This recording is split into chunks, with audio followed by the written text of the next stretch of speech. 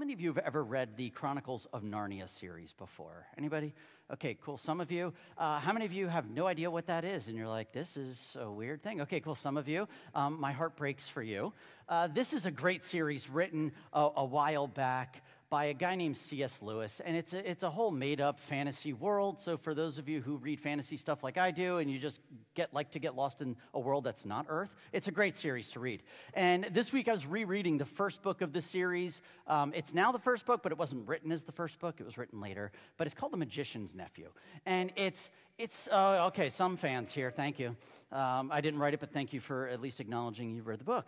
I love this book because if you've never read it before, it's about two kids, Polly Diggory or Didgery, depending if you're a Harry Potter fan. And so it's funny because these two kids find themselves under the influence of the boy's uncle, Andrew, who has magic rings that transport them to another world. While they're in this other world, temptation hits. They ring a bell and awaken a witch. Gotta have a villain, right? Villain tugs along with them from world to world until they find themselves not in a dying world, but in a very new created world, a world that's just coming into existence. And you begin to read about this lion who is just breathing life into this world. And, you know, the plants are growing, the sun is warm, the animals are coming to life out of the dust. And as they're coming to life, this lion, Aslan, who is in charge of this land, begins to pick some of the animals out, 2 by 2. Not like Noah to take them away, but instead he picks them out, and they get the ability to talk. That's kind of cool to me, is now you have talking animals in a book. I'm all in. And so these animals begin to talk to each other, and these two kids who are there are so excited, and they're going up to the animals, and they're trying to figure out what's going on in this world. What are we supposed to do? We need to get some help. But Uncle Andrew, he finds himself about 100 feet away. And while these two kids are having conversations with the animals, Uncle Andrew is not. He's actually terrified. He's terrified because where he is, all he sees is snarling. All he hears is growling, and it looks like these animals are about to devour these kids. And at one point, they turn towards him out of curiosity and go, "Who's this?" and run at him, and he freaks out. He starts to go nuts because he thinks they're going to kill him when they're just curious. And it's at this moment that C.S. Lewis inserts a thought that is way beyond a children's book. And I remember reading this to my kids and going, this is right over their head. And this is what he writes. I love this. He says, what you see and what you hear depends a great deal on where you are standing. It also depends on what sort of person you are. That's good stuff, right? That's real good stuff in a kid's book, just buried and sitting there. And I remember when I read that statement to my kids, it was like right over their head. But I had to go back and think about it. I had to wonder, man, for something so deep, where I stand. And have you ever been in a situation before where you're in a tough conversation with someone and you stop and you're like, why can't you just see things my way?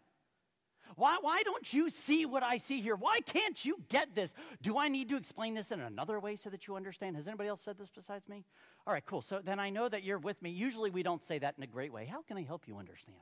It's usually in a very aggressive way. Is it getting through? Hello, McFly, come on. And we get at each other. And here's the truth, though. And here's what I really think is so important, is that I think it's true for all of us, that who we are and where we stand determines what we see. Who we are and where we stand determines what we see. And I know that this group is very large today. I know that the people who are watching online, we are so diverse in where we are coming from in our lives. We're coming from different places. So the way that you will even view this time together that we have is going to be very different. I know up front full and well there's no way I can communicate and connect with every single one of you. Because where you are, I don't know. Who you are, I don't know. But it will determine how you listen, how you see. And today, as we look at that series of when people meet Jesus, I want to look at two different people. One's a set of people, and one is a person. And to really look at the idea of how is it that two people at the same exact time, or similar in years, with the same moment, can view it completely different.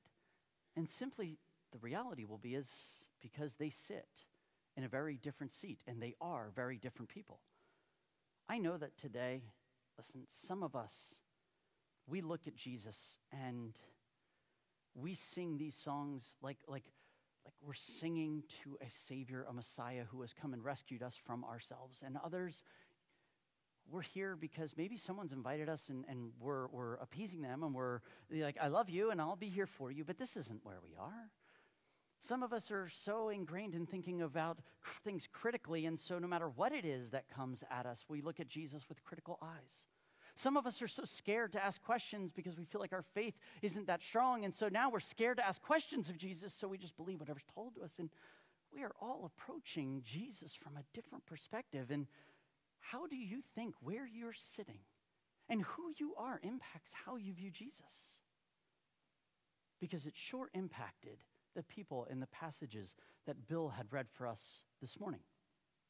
I want to look at the story of Jesus' birth.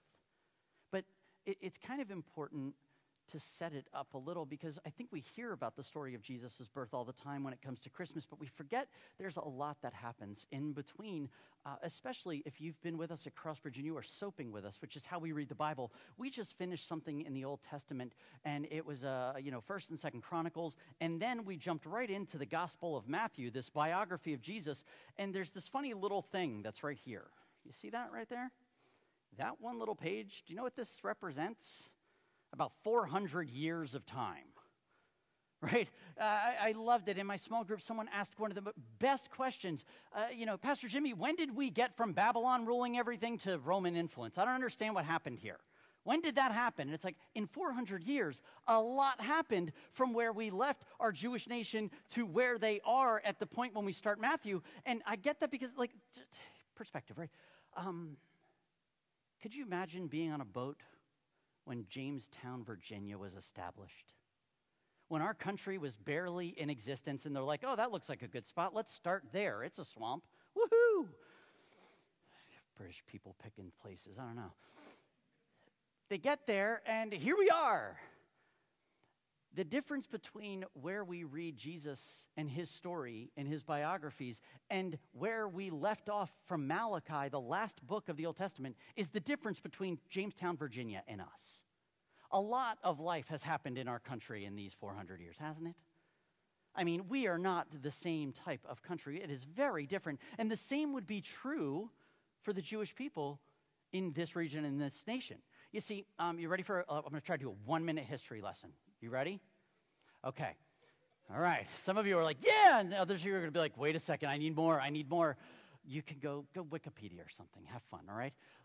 Around 350 BCE, there is this moment when a name you would know, a guy named Alexander the Great. Alexander the Great studied under another person you know. His name's Aristotle, right? We have no problem believing Aristotle existed, but Jesus, I don't know, right? So what we have is Alexander the Great begins to learn. He begins to get his feet under him, and he turns into one of the greatest conquerors ever. He completely rips through the whole Middle Eastern and Asian world at that time, and he is bringing Greek culture to the entire region. They're all speaking the same language. They're all understanding each other, and he is starting to take all the rules of this oppressive Greek government and putting them in all the places that he has conquered. You with me?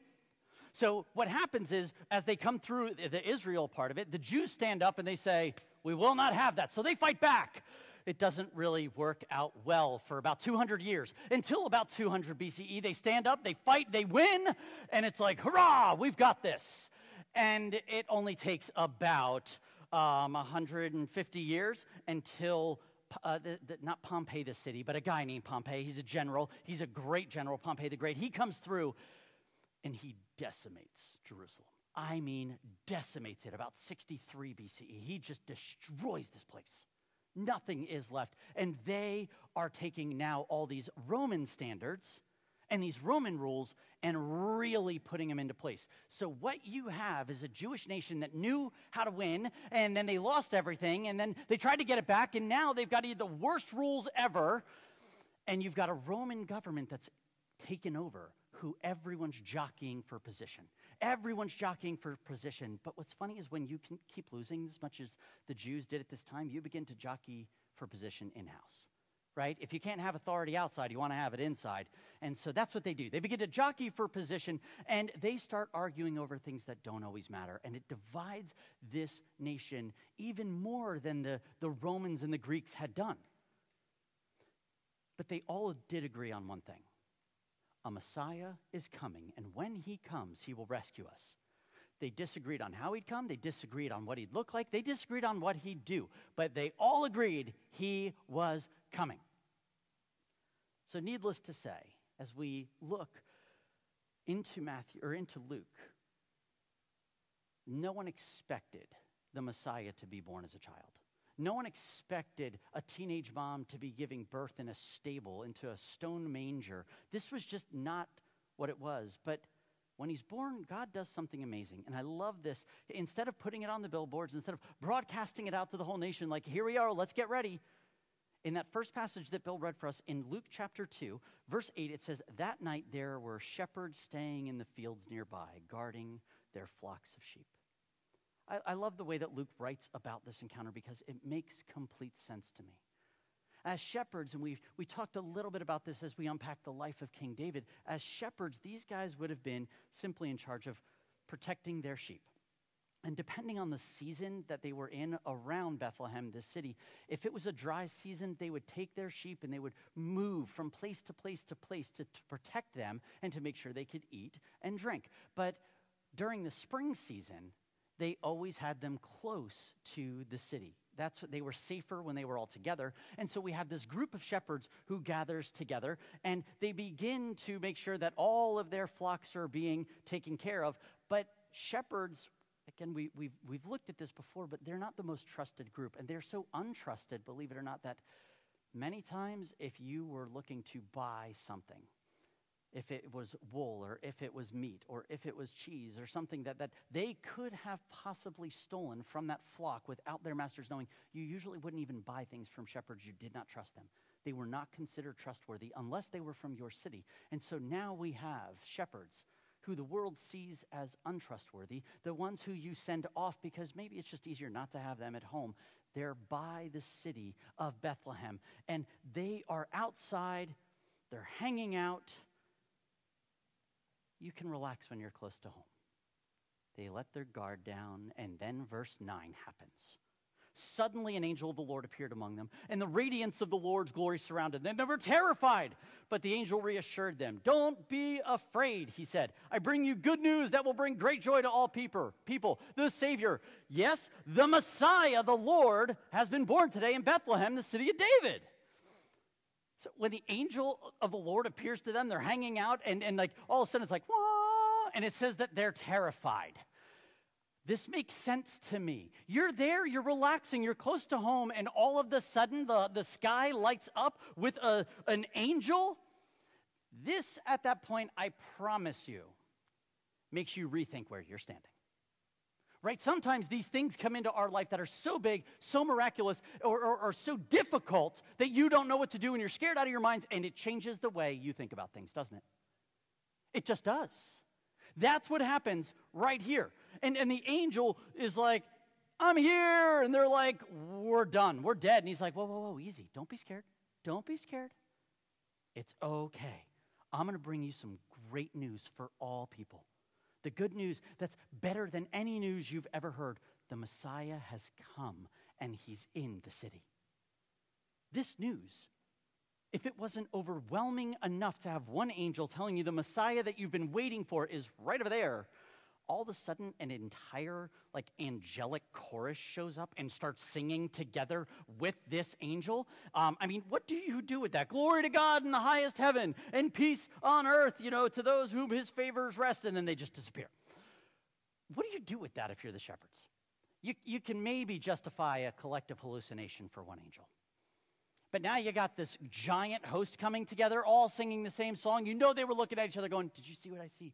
Yes. Was it the cheese? Was it what was this? Something big has happened. And so what do? They go into the city. You have to remember that who we are and where we stand determines what we see. This was supposed to be an easy night for them. And instead, the shepherds They're confused, but it impacts where they go. They aren't believed. They aren't trusted. And in their profession, they're questioned by everybody. Why would the angel give them this news? Why would the angel give them this news? And I think, and I believe that it's because God wanted them to see something beautiful, and they have the ability to do that where others might have missed it. Because they're so used to looking after their flocks. They're used to caring for them from birth all the way to death. They understand what it means to care deeply, and they're overlooked. And the kingdom of heaven is about looking at those overlooked. And he says, I see you. I know who you are, and I will bring you to a place to show you something I will not show anyone else. Because you'll see this, and you'll believe this. And that's exactly what happens. That's exactly what happens. And it changed where they stood because they went, they saw him, and in verse 16 it says, they hurried to the village, they found Mary and Joseph, and there was the baby lying in the manger. After seeing him, the shepherds told everyone what had happened and what the angel had said to them about this child. It's exactly like it was described to them. They see him, and then what do? They go and they tell who they were overlooked and not trusted. It determined what they saw, right? And they were willing to hear from God and say, I'll check this out. He saw them through this vision of the angel. And I'm floored because who's going to listen to these shepherds? You know what? That's not their problem. That's on other people and where they sit, where they stand, how they hear, and who they are. The shepherds completely changed everything because they met Jesus. And they said, this is worth proclaiming. And it's funny because they see him completely different than the other passage that Bill had read for us. A passage where, remember that history piece, and Rome is kind of going back and forth with each other, trying to figure out what's going on. You see, there's a man in this passage. And when he's born in the region of Galilee, this Judean region. And his name is Herod. And I know that some of you are like, okay, I know this Herod guy, that we read this story. Do you remember when I talked about that Pompey coming through and destroying everything in 63? Well, about 10 years later, Herod is born. And when he's born, he grows up in this region, and he becomes very familiar with all the Jewish traditions. Believe it or not, he studies as a Jew in the temple, and he learns all the traditions and all of the things that are happening. He understands this culture. He practices it. And his dad becomes really, really tight with a very important person. He becomes very tight with this general, Julius Caesar. Familiar? Right, Julius Caesar ends up seeing this kid Herod, knows the region. He says, you know what, I need you to be governor of this region. And he's only 25 at the time, Herod. He's 25. This is your space. Over the next couple of years, Herod does a killer job. Like, really, he just does such a great job. He's flushing out bandits. He's stopping thieves. There's little uprisings, but one uprising comes that scares the garbage out of him. He doesn't know what to do. And so he runs to Rome, and he's like, guys, I need help. I need help in this region. Would you help me? And they're all in because the region is so crucial. So they give him this army to go back with, but before they send him back, do you know what happens? The Roman Senate stops him and says, you need a title before you go back. And so without him asking, without him looking to get this, the Roman Senate unexpectedly titles him the King of the Jews. This is his title. He goes back, and as he goes back, he destroys this uprising. The Jews love him, and they also hate him because he's got all this money that he's spending to build the temples, to show favor, and to practice some sacrificial things, but not all things, because some things make me uncomfortable, and I don't want to do that. I'd rather marry 18 people and just be cool with that, even if they're related, like, oh, whatever. And it's like, no, you can't kill people you know. You can't kill people you like. This guy killed family members, brothers, moms, wives. I mean, the dude's a mess. Actually, I think it was his brother-in-law at a party. He ordered him drowned. Solid dude, right? Real solid guy. So he's got this tension that he's carrying. I know the people. I love the people. I need to make them happy, but I want to do what makes me happy at the same time. And now he's got this title of King of the Jews, and we read right in the beginning of Matthew that it's this is what goes down in chapter 2. Jesus was born in Bethlehem, in Judea during the reign of King Herod. About that time, some wise men from the eastern lands arrived in Jerusalem asking, where is the newborn? What's the title they used for this newborn? All right, where is this newborn King of the Jews? We saw his star as it rose, and we have come to worship him. Oh, can you feel a tension here? There's no infant that should get that title. Whose title is that? Come on, this is back and forth here. Whose title is this? This is Herod's title. Do you ever have that person coming up in your work that is going for your title? That wants your spot, wants your role? That thinks maybe you don't deserve it and they do, and so there's that job. Do you ever see that person? Maybe they're not even looking for the title, but there's something there, and you're like, wow. And you can think in your head, they're coming after my job. They've never said anything, but you think it. We all do. There's security that's on the line here. And he's worked hard for that title now that he's gotten it. You're going to let some infant steal that from you? Wait a second, you can't do that. And he's going to be the one that receives all these gifts? Come on, we always have, like, in your little manger scenes and nativity scenes, these wise men that are, they don't really usually look Eastern. It's really awkward. These people were Indian, Eastern Asian. You know, they did not look like everybody else, and they did not just kneel and be like, here is a tiny piece of gold. They caravanned across. They're coming with massive amounts of stuff. Massive amounts of stuff. You don't travel for a vial of frankincense, right? They've got tons. Who deserves that? A baby or Herod? If I'm Herod, I deserve that. That should be for me. Worship should come my way. And then King Herod, we read, was deeply disturbed when he heard this, as was everyone in Jerusalem. So it's not Herod. Actually, everybody in this main city is kind of ticked off here. They don't know what's going on. So he called a meeting of the leading priests and the teachers of the religious law, and he asked, where is the Messiah supposed to be born? You see, when your position and your title define who you are not going to let a baby steal that from you. And any risk, any possible offense at that title and position, it affects who you are. Because you're thinking, but that's not, if that title goes, then who am I? Where will I stand? Where will I sit? And jealousy and anger actually influences how we see. When your position defines who you are, you're in trouble.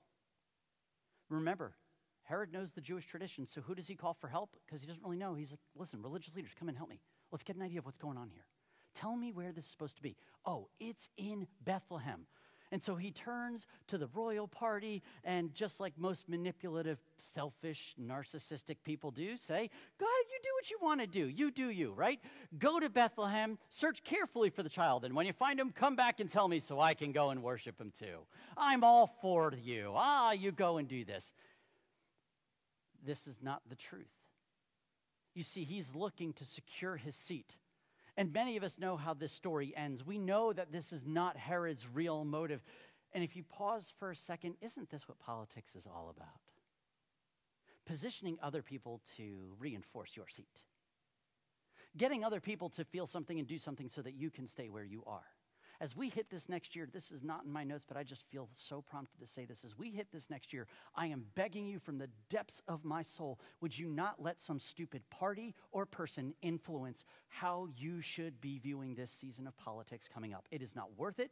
You are better than that. If you follow Jesus, you are a child of God and called to something very different, and that is his kingdom. Herod misses this. Herod's securing his spot, and he's trying to manipulate other people, and fear manipulates people.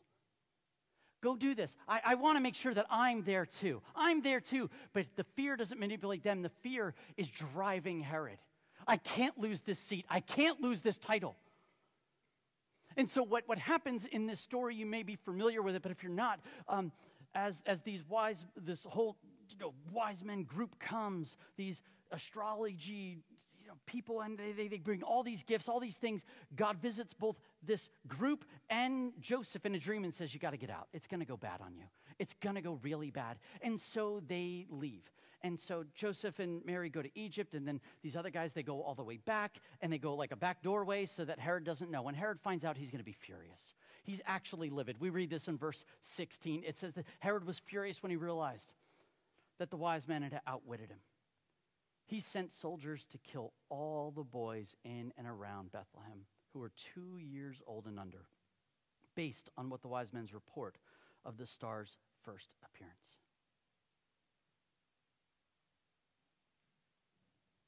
You see, fear and aggression from Herod cost quite a few infants their lives. If you go back into Exodus, there's a Pharaoh who's so scared at how quickly the Israelites are multiplying, he says, just start killing the boys. When we are defined by our titles, and this determines where we stand, and we can't see life outside of that lens, people pay. The people around us pay deeply because we're so scared of losing it. And yet, the shepherds, what did they have to lose? They were willing to put themselves in a place of humility, even though you and I know they were terrified. Terrified, it says. And what was that fear over? It was the fear of God and what he is doing, not a fear of a seat and a title. You see, when we put ourselves in a place where we can hear from God, it will bring on so many things into our life that will benefit not just us, but the people around us. He changes our lenses to look at people with compassion, to look at people with empathy, to love where they are and say, instead of, why can't you see things my way? The question that Jesus might ask and asks all the time when you look at his conversation is, how did you get to that position? Can you tell me? How do you see what you see? How did you get to that place? But most of us are too darn scared to ask that question of ourselves. We don't want to dig deep into our own life, and so we find our security in this is who I am. I'm going to be put together. I'm going to secure my title of being that person in my neighborhood who's always helping and doing these things, but don't ask me if I need help, because I can't do that. That would mean I'm not put together. Pride gets in the way of the way that we see the world. And the moment that we think it revolves around us, we miss a call from an angel to go see the Messiah. You're here today, and you find yourself in a place where, guess what? You see things different than I do.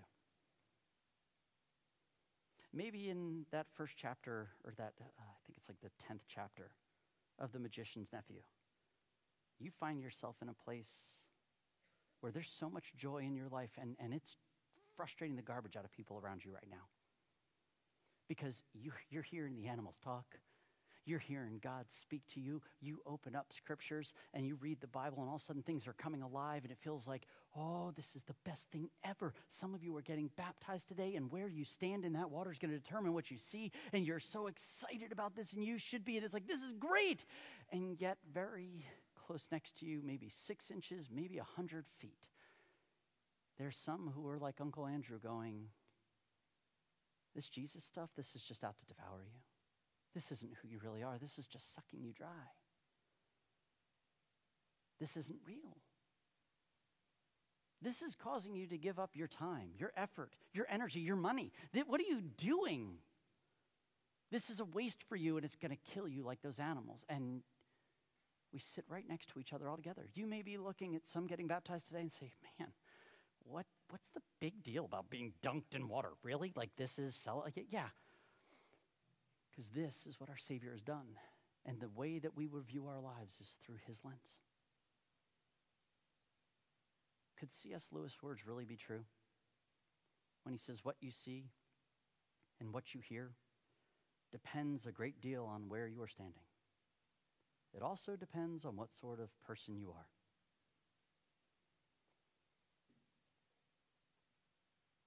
Where are you standing today? Where are you standing when it comes to the person of Jesus? Is he just a liar? Is he a savior? Is he a madman? Is he just a good guy? Your answer to that question will determine how you view everything. it'll impact how you view the people around you, and most importantly, I think it impacts how we view ourselves. Do you know how God sees you? As a child worth talking to celebrate with animals talking to you, maybe not like literally. Do you know they'd want us to give you good gifts? That he's okay with your questions. He's okay with your wrestling. He's okay with all the stuff. Like when we just sang about, like when I'm in the garbage place and I can't see past a mountain, you're still present. Yeah, he's still there. But if you can't see him, it's all you're going to see is a mountain in the way. How do you see the world around you? Could you imagine what it would be like for us in our marriages, in our schools, at work, if we viewed people through the lens of Jesus that asked them, how did they get to that place? And learn to love them where they are instead of expecting people just to get it because we believe it. I don't think people need better answers from us. I think they need better questions.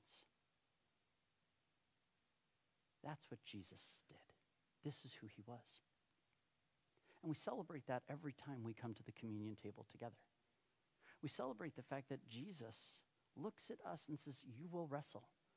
And the lens that he looked through the entire world was not from a seat and a throne to secure his title of King of Jews. Instead, in John chapter 13, we find him taking off his robe and getting into the place of a servant. Because where he stood, actually kneeled, determined what he saw, and that was the feet of the disciples who he washed. Every one of them. And then when he ate with them, he knew that they would betray him. He already said that. And it's at that point that he says, this bread, and he holds up the bread at the table, and he says, this is my body that's been broken for you. Why is it broken? Because we are broken, and we need help seeing things better. Amen. Man, you may feel like I can see a person like Jesus right now, and you have it, but how long does it take until that gets all gray again and fuzzy? We need this every week to remind us that Jesus, his body was broken for us so that we could see clearly again. And then he says, and this is my blood poured out for the forgiveness of sins, because if we can't confess our sins, our hearts become so hard, and who we are becomes so unapproachable. And the beauty is that's not who we are, because who Jesus says we are is we have a heart of stone, but he has given us a heart of flesh. Something that can feel for others, not reject them. And we miss this. This is what we celebrate at the table, his body broken for us and his blood poured out for the forgiveness of our sins. And so this morning as we celebrate communion, I do want to do it just a little bit different today. Is instead of coming and just grabbing the cracker and dipping it into the juice, or grabbing one of the prepackaged ones and taking communion, receiving communion here, I'm going to ask that you would receive communion and bring it back to your seat. And when we have all received communion, we will eat and drink together. Would you stand with me?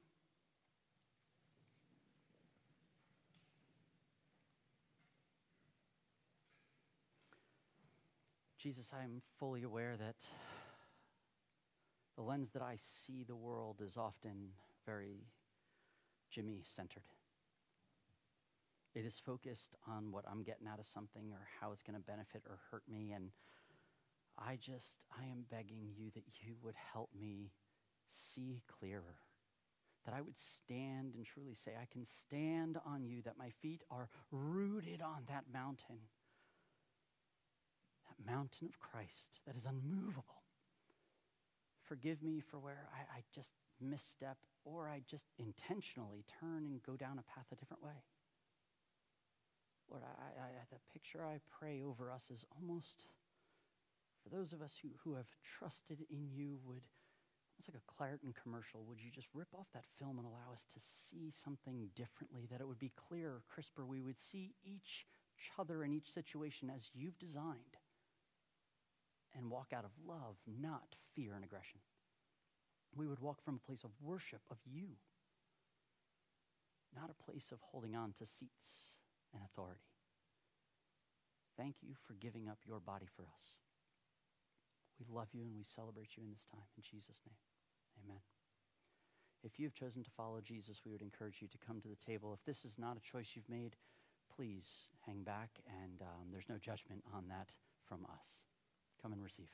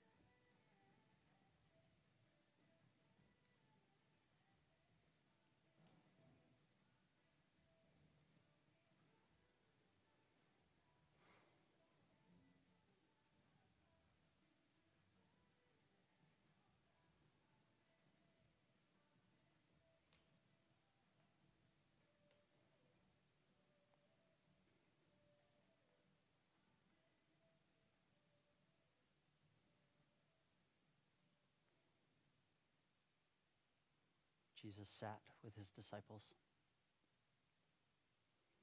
And he held up that bread and he said, "This is my body, broken for you. Let us eat and receive Jesus."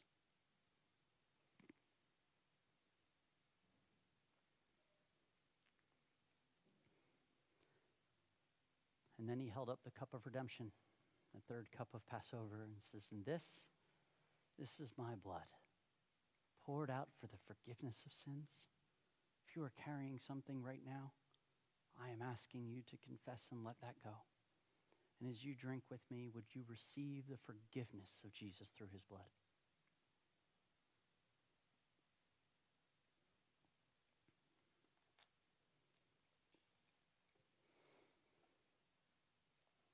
As we prepare to close this morning, it's a bit of a different benediction from the prophet Ezekiel.